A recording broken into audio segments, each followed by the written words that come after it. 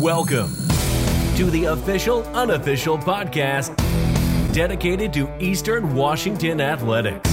This is the Eagles Power Hour, an affiliate member of the Big Sky Podcast Network. Introducing your hosts, standing at a staggering 5'10" tall. He's not a myth. He's not a legend. He's just that idiot who thinks it's a great idea to paint his chest in 10-degree weather for an Eastern Washington football game. Now, based out of Houston, Texas, Kylor Neal. The other host is a local firefighter. He saves kittens by day, talks EWU sports by night. He is 6'2" without heels and has a vertical of 32 inches. Based out of Coeur d'Alene, Idaho. Yours and my favorite Eagles Power Hour host, Rusty Kramer. Without further ado, here it is, the greatest podcast in the Big Sky, the Red Turf repping Eagles Power Hour.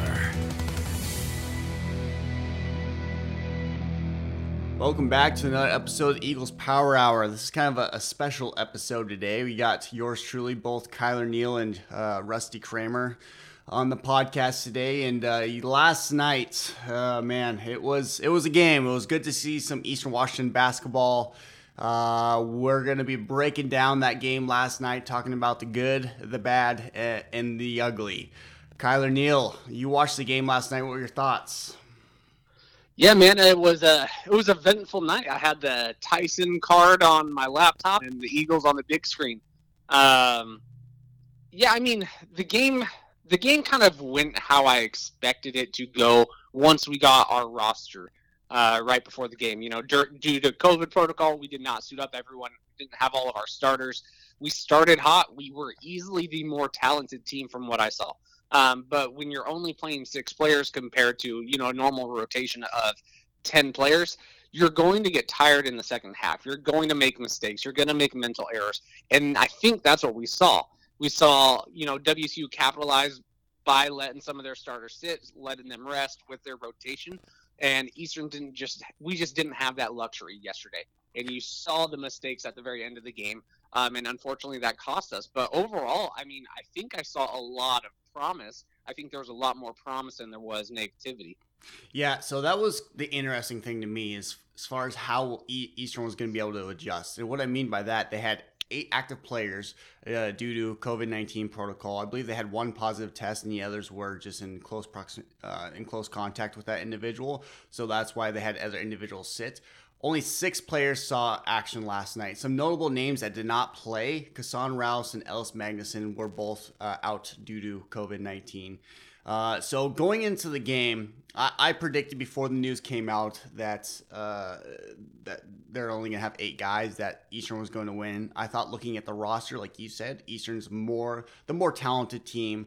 I think they're just more polished team as well. Even when the news came out, I still believed Eastern had a really good shot at winning this game. And I think you're exactly right. Looking at the second half, that's really when the true test was going to come out. Eastern played exactly how I thought they were going to play in the first half. It was very interesting to me, the adjustments that were going to be made, not having Ellis Magnuson, not having Kassan Rouse to kind of change up the speed of the game, kind of push the tempo of the game. And also watching the Groves brothers, man, Tanner and Jacob, this was going to be a game where they're going to start getting, you know, major minutes. They're going to see major minutes all throughout the season, and they absolutely performed. And WSU just came off a win against Texas Southern, and Texas Southern's a good, solid team. But watching the Cougs, their previous game, they shot. I mean, they're a team that's going to force shots. They have no problem shooting anywhere on the court. They shot terribly against Texas Southern, and I thought that was going to continue. We're still really early on in the season. We still are not that far away from not having a great offseason. So even having a game under their belt, I thought Eastern was still going to, you know, they still had a great opportunity of getting a win here. So looking at the first half, I mean, Eastern did an outstanding job. They led for the entire first half. They had the lead at halftime, 39-33. Were there any big takeaways looking at the first half? The biggest takeaway, I think, was our ability, because from what I saw, and I don't have the stats in front of me, WSU looked like the longer team. Mm-hmm. They looked like they had more size. They looked like they had the longer longer team, but we were out rebounding them from what I remember. Of course, there were parts of that first half I was still kind of watching the fights because I was trying to multitask, and I'm a dude. I'm really bad at multitasking. But from what I saw, it looked like we were actually out rebounding. We were out physicaling WSU, which when a team, a P5 team, let's even WSU, it is what it is. They're a P5 team. They're not a great P5 team, but they're also not the worst P5 team. But they're a P5 team. They have the size. And I thought we were more physical with them. And then I also loved the way we were able to, pass the ball. Again, it showed why we were one of the leaders in assists last year. We were throwing the ball around all court, making WSU second guess, making WSU run. And I really think, the first half, all the way up until even like the last 2 minutes when we started making mental mistakes, it just looked like Eastern Washington was the much more talented team, was the much more experienced team, was just the better overall team.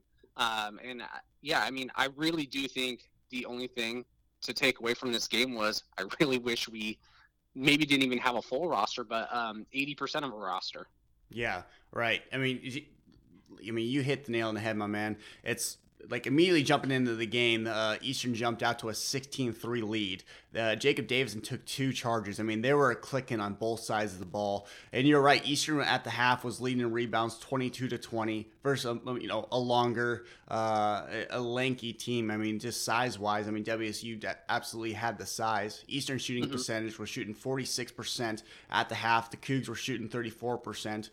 Turnovers, though, Eastern had 11 turnovers in the first half, and WSU had 6. However, Eastern made 11 points out of those turnovers that the Cougs were having. So, they were being very efficient with what they were being given. But that being said, going in the second half, it just kind of came to the point, in my opinion, and it sounds like you would agree, were the Eastern Eagles going to be able to maintain the pace that they had throughout the first half? And it was kind of a back and forth game all throughout the second half that we saw. The biggest lead at any time in the second half was 6 points, and that was by Eastern. I believe with about 4 minutes left in the game, that's when the Cougs started, taking the lead and whatnot. Noah Williams hit 2 huge 3 points with 5 minutes to go to give WSU the lead. He had 10 of the Cougs 16 points down the stretch.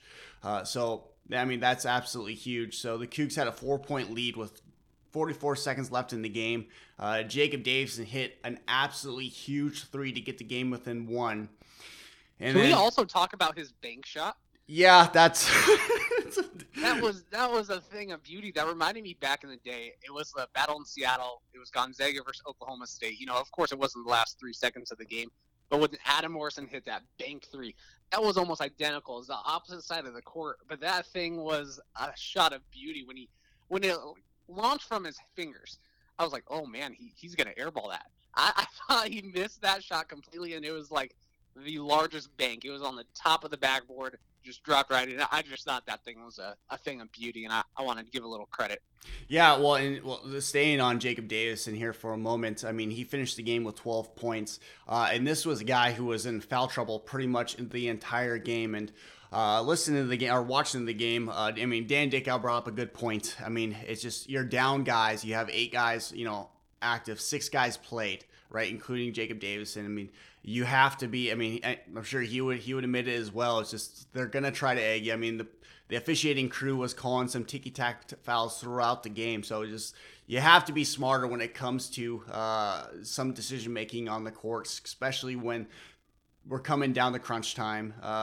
Cougs got the lead, or we got a lead by 2. It's just making smarter decisions on the court. And again, this is the first game of the season, but I think with Jacob Davison being in foul trouble the majority of the game, some other Eastern Eagles were able to step up and fill the void. So I think that speaks a lot about the team.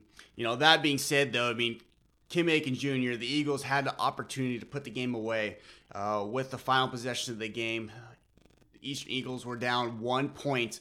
Then we saw Kim Aiken Jr. back down Noah Williams, and Noah Williams took a little bit of contact. By no means, in my opinion, did I think it was a foul by any means. He wasn't in a scoring position. He wasn't in an advanced position by any means. And I will say, when it comes to officiating, when you're coming down to the final, seconds of a game where possession really truly does matter. It is shameful and absolutely terrible to see officiating crew to take the game in their hands. If it was something egregious, something like obvious, yes, I would bite on that. But Kim Aiken Jr. was literally backing the Coug down into the paint, and that's where we saw the foul. What was your thoughts on that? Yeah, look, we were down by 1 at that point. That was such a ticky-tacky foul call. And I hate when we talk about refs and calls and like, oh, that could have changed the outcome of the game. And, 99% of the time it's because you didn't do something right the first 50 minutes of the game. And that's why a call like that, that's why I hate calling out calls like that. But, dude, the last 2 minutes or what was it, 2 seconds of the game? The last 2 seconds of the game, I don't even know if I'd call that even a slight push off. He literally just put his hand near the dude's body and maybe the fingertips touched. It was such a ticky tack call, especially the last 2 seconds of the game. I'm definitely not a fan of it. But overall, I still think we showed tons of potential where we played at the speed we like to play. And when you're only playing 6 players, that is going to hurt you. I think, the mistakes we made in the last 2 minutes was more important or the turnovers we even made in the last 2 minutes were more important than, the officiating at that last 2 seconds. But yeah, I am not a fan of that offensive foul. I don't think that was an offensive foul. The commentators didn't think that was an offensive foul, and it was unfortunate that stole the game away. Yeah, I always say, you should never let it get to that point where the opponent has the lead. But I will say this. The Eagles had the lead for 39 minutes and 33 seconds of the game. The Cougs led for 4 minutes and 15 seconds. Yep. I don't know. It's absolutely shameful. It was terrible by the officiating crew, but the result is the result. It is what it is. Unfortunately, it doesn't matter. No one at the end of the season, no one's going to remember, well, we should have won that game, or we were in a position to win that game. It counts as a loss. That's just the reality of it. And with that being said, there were a lot of good things to pull away from this game. And going into the game, one of the big things I was looking into is the Groves brothers, man. Jacob Groves and Tanner Groves. They're going to see good. A huge increase in minutes, not only this game, throughout the entire season. Jacob Groves had 16 points, 8 rebounds. Tanner Groves had 17 points, 9 rebounds. Not afraid to launch it from three-point land. They combined for 34 points and 17 rebounds. They looked absolutely, outstanding. Tanner Groves, both the brothers, but they played absolutely smart. And that was a concern of mine throughout the game is they couldn't get in foul trouble. They had, no real choice. The only other guy that was rotating in the game was Michael Meadows, right? So yep. If Tanner Groves or Jacob Groves got into foul trouble, that was going to hurt the Eastern, not only on the offensive side of the ball, because they were producing there, but also on the defensive side of the ball. And also, Kim Aiken Jr., man, he's back to his old self. He had 14 points, 8 rebounds. He was averaging throughout the season, last season, a double-double. It looks like he's going to get right back to where he was before. But Shante Leggins said it best, man. There was no moral victories here. The loss is a loss. They came to compete, but unfortunately, it was not enough. So, yeah, this just is going to paint a picture on how the season is going to go. There's going to be teams that are going to be in the same situation that Eastern was in due to COVID protocols. I guess the moral victory would be we got this out of the way soon. We at least know how to prep. If this does happen again, maybe we do slow down the pace, the tempo for a little bit, just to get our guys some room to breathe. But this is going to happen to other teams. I'm glad we were able to showcase what we could do with 6 players against a Pac-12, regional rival. I thought overall Eastern looked good, and I think we should control the Big Sky.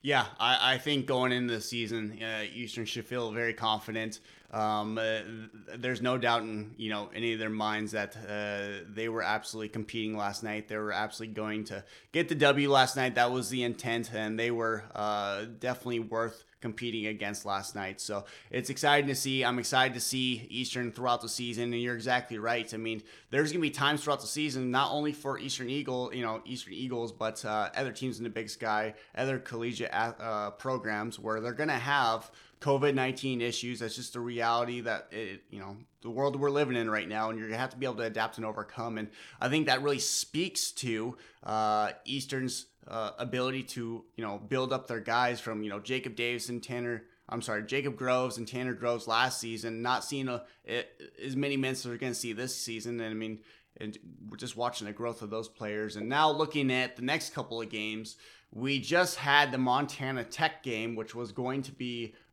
tomorrow, November 30th. That game was canceled. The next game slated is now December 9th against UNLV because NAU was rescheduled. So our next opponent will be UNLV December 9th, and we will break down that game, give you guys what to look out for, what to watch, and have a coach's breakdown as well to talk up that game as well. So, hey, Kylor, do you got any other thoughts on the game from last night?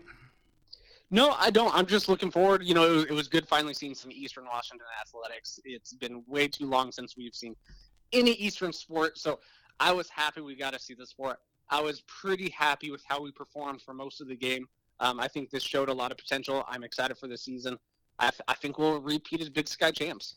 Yeah, I think it's going to be a very competitive season. I'm excited to watch some more Eastern basketball. And if I will say this, if you're listening and you can't watch the game, you could always listen to the game. Listen to the man, the myth, the legend, Larry Weir himself. I mean, he calls the game like nobody else. So if you can't watch the game, you can always listen to the game. There's other basketball in town besides Gonzaga, who's playing well, playing really well as well. But Eastern Eagles are going to have a hell of a season this year, and they're going to be a team to watch. So with that being said, that is it from the Eagles Power Hour. We appreciate you listening. We just wanted to give you guys a quick breakdown, our thoughts of the game last night. We're going to have more episodes for you next week. Hey, stay tuned. Go Eags. Go Eags.